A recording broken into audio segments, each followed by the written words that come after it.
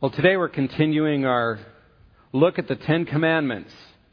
And as we started last week, we asked the question, should we display the Ten Commandments? It's been controversial in our culture and our society. Should we display them? And my answer was yes. Absolutely. We should display them. But not in stone. Yes, Lord? Not in stone. Not in cardboard, placards, or whatever, but we are to display the Ten Commandments in our lives. We are to live them out. And as people look at us, they ought to gain a sense of what the Ten Commandments are all about. They are to gain a sense of what it means to live together as God's people. Now, as we look at these Ten Commandments, I want to confess to you, I've broken every one of them. I have. In the true sense of what they're meant to be. Now there's ones like we'll be looking at today, like don't murder, don't commit adultery. But as you look at how they're explained throughout the Scriptures, it isn't just that outward barrier it's talking about. It's talking about far deeper things. For example, Jesus summarizes the entire Ten Commandments in chapter 22 of Matthew, Mark 12, other places. When he says this, the lawyer asked him a question, testing him. Teacher, what is the great commandment of the law? And he said to him, you shall love the Lord your God with all your heart, with all your soul, and with all your mind. This is the great and foremost commandment. The second is like it. You shall love your neighbor as yourself. On these two commandments depend the whole law and the prophets. Jesus summarized the entire law, the entire Old Testament, the law and the prophets, by saying, love God and love others.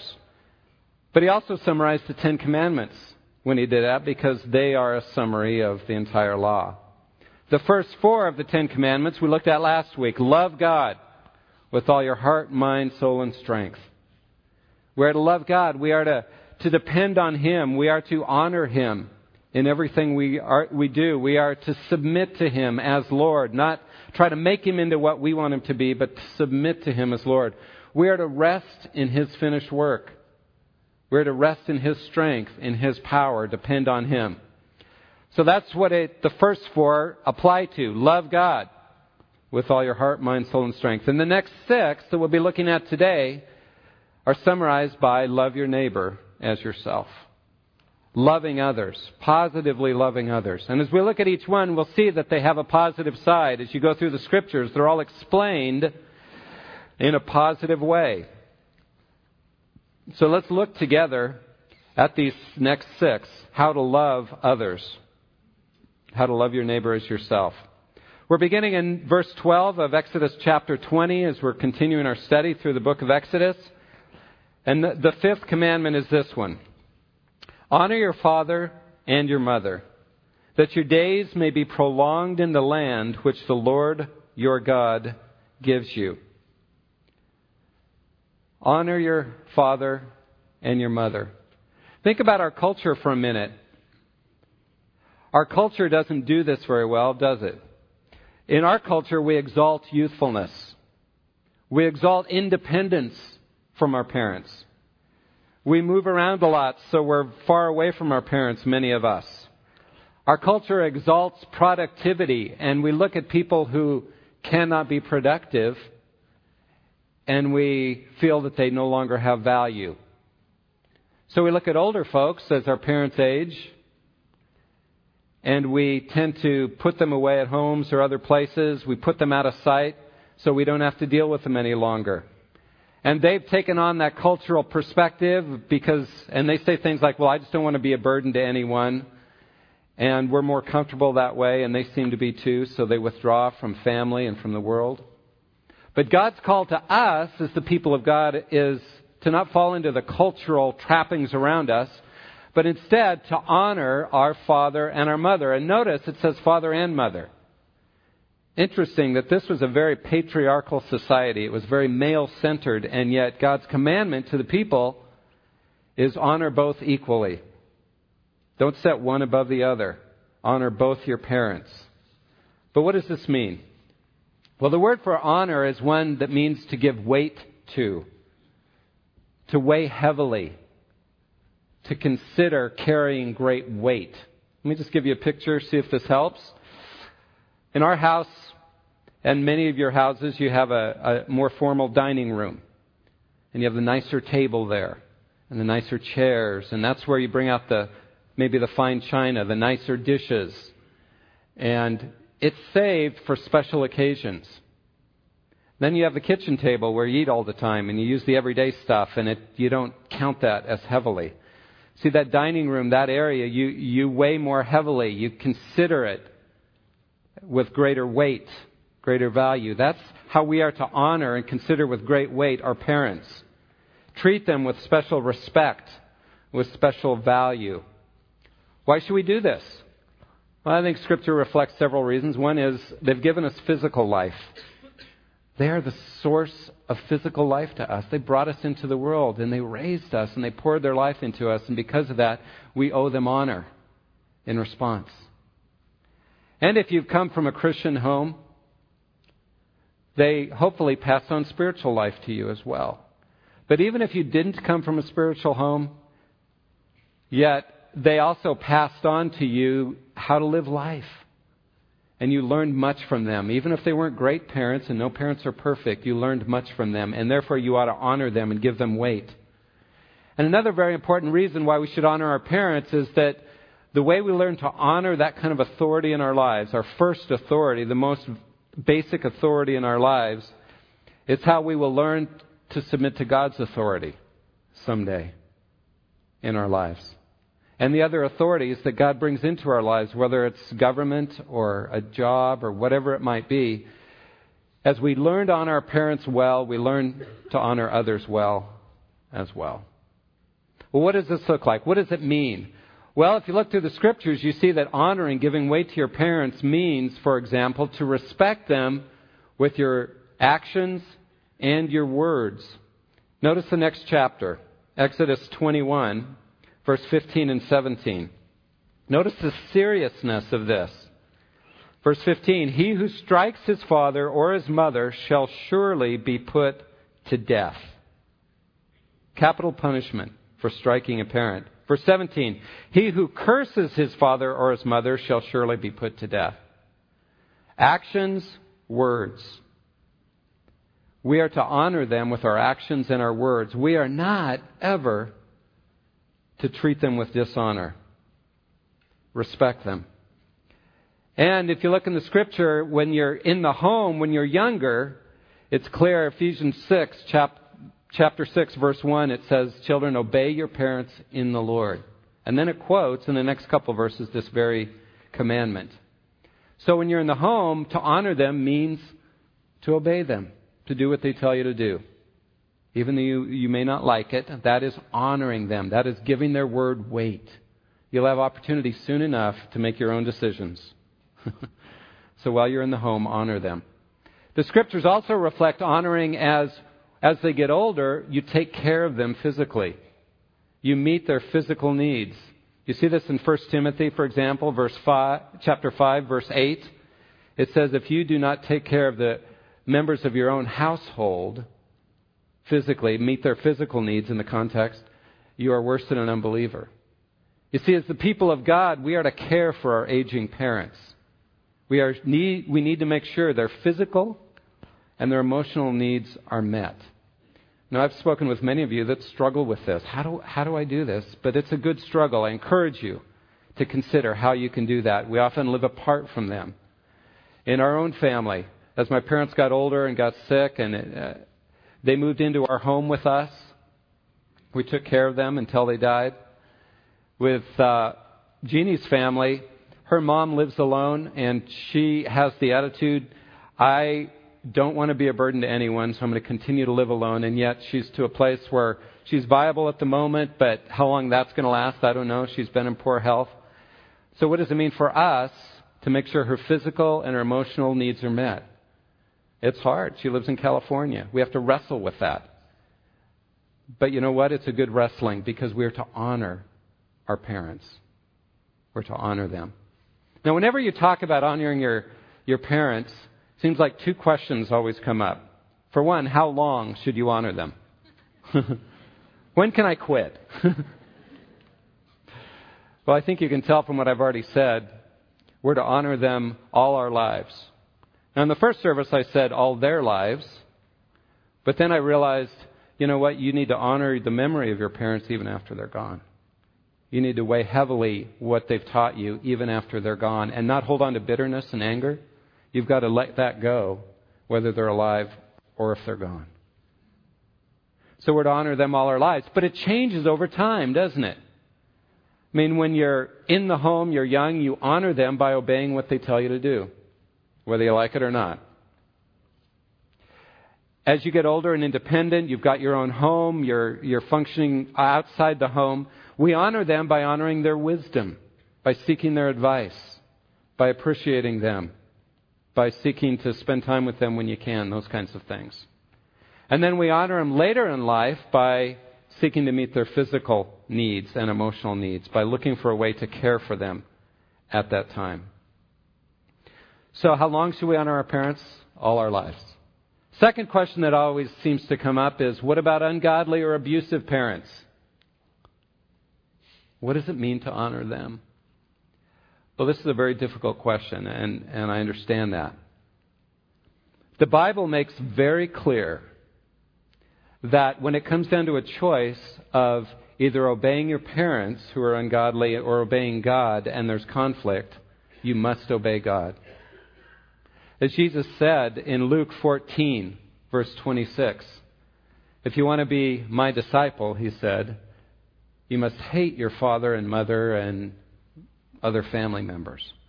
Now, he doesn't mean hate them. He doesn't mean be mean to them, etc. But what he's saying there is, when it comes down to a choice between following God or following your parents, you need to follow God first. But I think we're still called to somehow do what we can to honor them, to give them weight. And if they're abusive, that may mean drawing boundaries. It may mean at times a break in relationship so that they don't continue to treat you the way they have, etc. I understand. But you've got to deal with your own bitterness of your own heart. To honor them means honoring them from the heart, which means praying for them, caring for them, wanting salvation, wanting life for them. That's what it means to honor them, I think. It's tough. You need to seek wisdom to figure out what it means to honor an ungodly parent. But we are to honor our parents all our lives. So that's the fifth commandment. The sixth one is this. 2 words in the Hebrew. You shall not murder. You shall not murder. Well, if you haven't killed anyone, you've completed this one, right? We're done. No, you know what? It says much more than that. In fact, Jesus in the New Testament, like with all these next 4, he strengthens them. He says, oh yeah, you say you haven't murdered? Well, have you even been angry at a brother and said you fool to them or thought that in your heart? Then you've broken this commandment. You see, Jesus strengthens it. But I think the positive side of it, of this do not murder, is that we are to protect life. We're to protect life. And I think that's what Scripture teaches us to do as the people of God. Wherever we go, to seek to enhance life, to encourage life, to nurture life, to protect life. Now let me say that this word murder here, do not murder, in some translations, older translations, it says do not kill. But that's not a good translation because there's a number of words for kill, and this one means to take an innocent life, either intentionally or unintentionally. So this commandment has nothing to say about capital punishment, whether that's okay or not, or whether it's okay to kill someone in a war.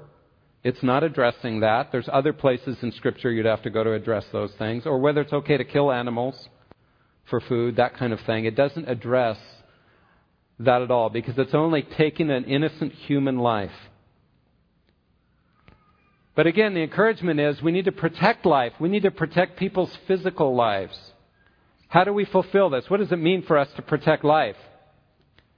Well, it means to make sure your car's in good shape, that you have good brakes.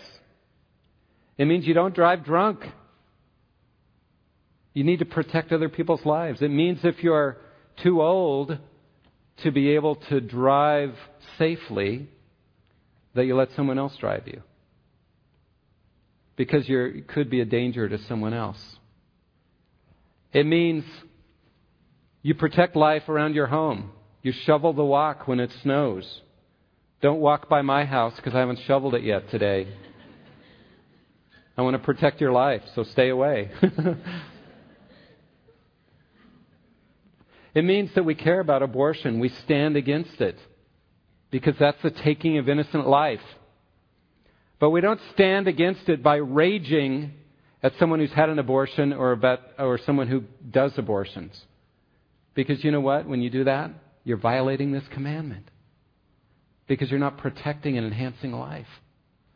Why don't you start a support group for those who have had abortions so they can deal with the guilt and the pain of that? Why don't you work in a crisis pregnancy center so you can enhance the life of those and protect the children that, as those women make those choices with the difficulty of a difficult pregnancy? Look for ways, rather, in other words, to protect and enhance life in every place you go. Physically, and also, I think, protect people's quality of life, enhance their spiritual life. As you meet with people, as you have coffee with them, look for ways to encourage the life of God in them, to encourage them towards depending on Christ if they don't know Him. And just look for ways to make their life better. That's fulfilling this commandment. Do not murder. Protect life, nurture life, enhance life everywhere you can. It's good to remember that people are broken. People are hurting. How can you bring healing into their lives? That's fulfilling this commandment. The next commandment. You shall not commit adultery. Adultery is seen as a terrible violation of the marriage covenant in the Old Testament. It's punishable in the Old Testament by death. Several places, one verse if you want to write it down, Deuteronomy 22, verse 23. Adultery is punishable by death. It's a violation of God's character. God is a God of covenant, a God of faithfulness. And when you have a covenant marriage relationship and you violate that by committing adultery, you violate God's very heart. It's the very worst kind of stealing someone else's spouse. It breaks faithfulness. It breaks trust. In the most important social relationship, the most foundational social relationship God's given us, marriage. Therefore, it's a horrible violation of God's character. God's plan from the very beginning, Genesis 2, verse 24. A man shall leave his father and mother and shall cleave to his wife, and the two shall become one flesh. Notice the order. You leave your old home, you cleave. That's a picture of covenant, picture of commitment, saying your vows and meaning them. And then you become one flesh. And then you have sexual satisfaction in the context of covenant relationship. That's God's design for marriage, and our culture ignores all that and thinks sex is okay at any time and any place and doesn't really do any people harm, etc. But that's wrong. Strong marriages, strong families are the foundation of a healthy society. So how do we protect marriage? Well, I think we need to consider how to protect other people's marriages, how to encourage them to have healthy marriages, how to make sure that we take care of our own marriage as well. And one way to do both is pursue purity in our own lives. Pure of heart. Let me just suggest some real practical things on how to do that for you women. I think many women get caught up because their marriages aren't very satisfying. They get caught up in either flirtatiousness with other men, perhaps, or in a fantasy world in which their intimacy is really coming from their reading or TV or soaps or just their own minds, their own fantasy, because they're dissatisfied in their own marriages. But when you do that, you're violating the marriage covenant because you're looking elsewhere for your intimacy, elsewhere for life. And let me encourage you, women, not to do that. But enhance your own marriage, your own relationship by pursuing purity and seeking the tougher road of seeking a deeper intimacy with your spouse, even when it's hard. And for men, it's similar. Let me encourage you that when you struggle with pornography or you give in to pornography. You're violating the marriage covenant. Because you're pursuing a false intimacy, a sexual intimacy with someone who's just airbrushed on a page, who your wife can never compete with, and your heart is being dissipated and your covenant love is being taken somewhere else rather than focused on your wife, where we are designed to get our satisfaction both sexually and emotionally from them. So men and women, if you struggle in these areas, I encourage you to pursue purity. That's what the commandment's about. Protect marriage, first your own and then other people's as well. Do what you can to enhance marriage. And if you struggle in those areas, get help. We have support groups for both men and women who struggle in areas of addiction, pornography, etc.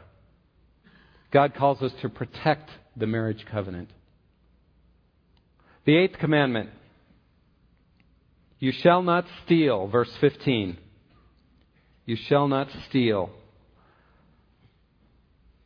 What's it talking about? Don't take what someone else's for yourself. Don't take what someone else's for yourself.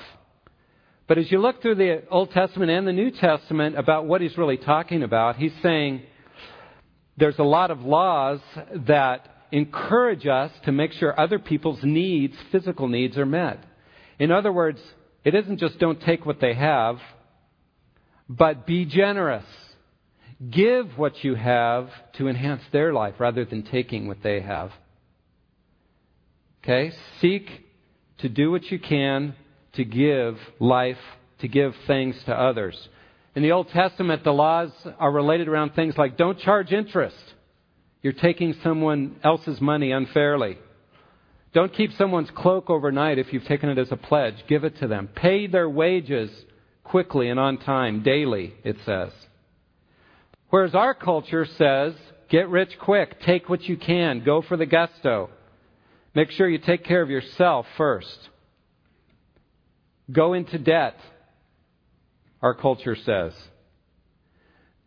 And I think, and I'm going to step out on a limb here, but I think when we use credit cards and go into debt, it's a form of stealing. We're taking something that's someone else's when we haven't really paid for it, when we don't have the money to pay for it. And we're going into debt, getting ourselves in financial trouble because we want it now. We're taking. And let me encourage you, that's not what God's called us to. God's plan is that we might live a generous life, that we might just have our basic needs met, and anything He gives us above our basic needs, we give away. I love the example of John Wesley, one of the great godly men in the 1700s who founded Methodism, the Methodist Church. And godly man, when he made 30 English pounds, which was a reasonable living, he lived off 30 English pounds, he and his family. When he made 60 English pounds, he lived off 30 and gave 30 away. When he made 120 English pounds, he lived off 30 and gave 90 away. You see, that's a wonderful way to live generously, to say, I want to give what I can for others. I want to live a generous, giving life. Commandment number 9. You shall not bear false witness against your neighbor. Now, this is a court setting that he's talking about, bearing witness in court. In their culture, of course, they didn't have DNA testing and fingerprinting and forensics, all the things that we do to try to figure out who's guilty and who's not. All they had was the testimony of witnesses. That's why it said no one could be condemned without 2 or 3 witnesses. But it was easy, as it is today, to lie on the witness stand. And condemn someone, maybe to help a relative or someone you'd rather support and condemn someone unfairly. He's saying, don't do that. Don't defame their reputation that way. But that gives us a picture of what the positive side of this commandment is. And again, you see this in Scripture, that we are to protect the reputations of one another. Encourage and enhance the reputations of other people, rather than detract from them. Martin Luther wrote this, the great reformer. For honor and good name are easily taken away. Honor and good name are easily taken away, but not easily restored. As you know, you can do great harm to someone's reputation in an instant. It's not easily rebuilt. I appreciate the perspective of Dr. Bruce Waltke, so I want to read something from him about our culture. Politicians seek to destroy one another in negative campaigning. Gossip columnists feed off calumny. And in Christian living rooms, reputations are tarnished and destroyed over cups of coffee served in fine china with biscuits. These de facto courtrooms, speaking of those living rooms, they're courtrooms and they are conducted without due process of Torah. Accusations are made, hearsay allowed, slander, perjury, and libelous comments uttered without objection. No evidence, no defense. And then he says, this is how I try to live out this commandment. Personally, I refuse to participate in or tolerate any conversation in which a person is being defamed or accused without the person being there to defend himself. It is wrong to pass along hearsay in any form, as prayer requests or as a pastoral concern. More than not merely participating, more than merely not participating, it is up to Christians to stop rumors and gossips in their tracks. This is convicting for all of us, isn't it? It is for me. We break this commandment when we don't protect the reputations of others, when we don't stop gossip in its track. That's what God's called us to do, to protect one another's reputations. And the 10th commandment, verse 17. You shall not covet your neighbor's house. You shall not covet your neighbor's wife, or his male servant, or his female servant, or his ox, or his donkey, or anything that belongs to your neighbor. He says, don't covet. What does it mean to covet? Coveting, again, Bruce Waltke says, it's a spontaneous desire to possess what the other person has. Spontaneous desire to possess what another person has. Notice it's the only one of these last 6 that specifically points to the heart. Don't covet. Don't even desire to have what someone else has. And that's why this commandment is so powerful, because the Pharisees could say, oh yeah, I haven't murdered anybody. They were missing the intent of the law, but they said, I haven't murdered anybody, I haven't committed adultery, so I'm godly. But they ignored the 10th one. Because none of us, in our own strength, cannot covet, can we? We desire what other people have. And the Apostle Paul says in Romans 7, this is the commandment that broke him and helped him see his need for God. Because he says in Romans chapter 7, I encourage you to read it, he says, I was alive until the law came, and then I died. And he quotes this commandment. He says, the law said, do not covet, and I found myself coveting in all kinds of ways. Because we can't change our own hearts ourselves. This is the commandment that drove Paul to his knees, to learn to depend on God alone, because he found out he couldn't change his own heart. The commandment says, don't even desire what someone else has. And our culture lives and breathes by covetousness, doesn't it? In fact, marketing, what's the whole point? To stir up coveting in your heart. To say, you really need this. You really need what this person has. You really need more. You need it to have life. And so it lives by coveting. The whole point is to awaken a desire in you for something you don't have and you don't really need. So you'll spend your money to get it so they can take your money. It drives our economy. It drives our sense of wanting to keep up with the Joneses. Creates envy and suspicion and division in relationships. It's destructive. Well, what's the positive side? What does God call us to do as His people? Well, it's clear in Scripture. He wants us to live by contentment, by thankfulness, to be content when God meets our basic needs and not feel a need for anything more, but to say, Lord, I don't deserve anything. Everything I have is a gift from you. And therefore, thank you for what you've provided for me. I don't need anything else. And if you provide more than I need, I'll give it away. I'll seek to bless others with it because I want to be a blessing to others. As you read these commandments and you begin to understand the depth of what God calls us to as His people, to be people who are generous, who really love others from the heart, who give ourselves away, who don't take and grasp at the expense of others. Rather, we seek to be a blessing wherever we go. As you really consider that, you realize there's no way we can do this on our own. Like Paul, we need to realize it's far too great for us. The only way I can begin to live these out is love God first. Depend on His life in me.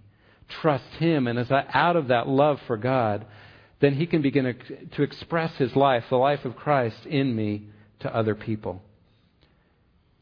As we've looked at these 10 commandments, we see that God longs for us to live in covenant relationship with Him and with humanity, with others around us.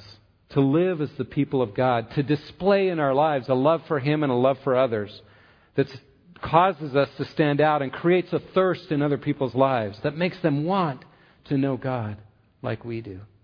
That makes them want to learn to love others like we do. God blesses us that we might be a blessing in a dark world. So love Him alone, He says, and out of that love for God, learn to love others by living a generous, giving, honoring life like Jesus did. Let's pray. Thank you, Lord, for these commandments that point to our hearts, that point to our need for You and to really love You and love others from our soul, from the depths of our being. And Lord, help us learn to depend on You and to begin to live a life that's more free, more generous, more giving, and less selfish and less taking. So thank You for Your grace. Thank You for Your love. Thank You for what You are producing in our lives. Help us be lovers of You and lovers of others. We pray in Jesus' name. Amen.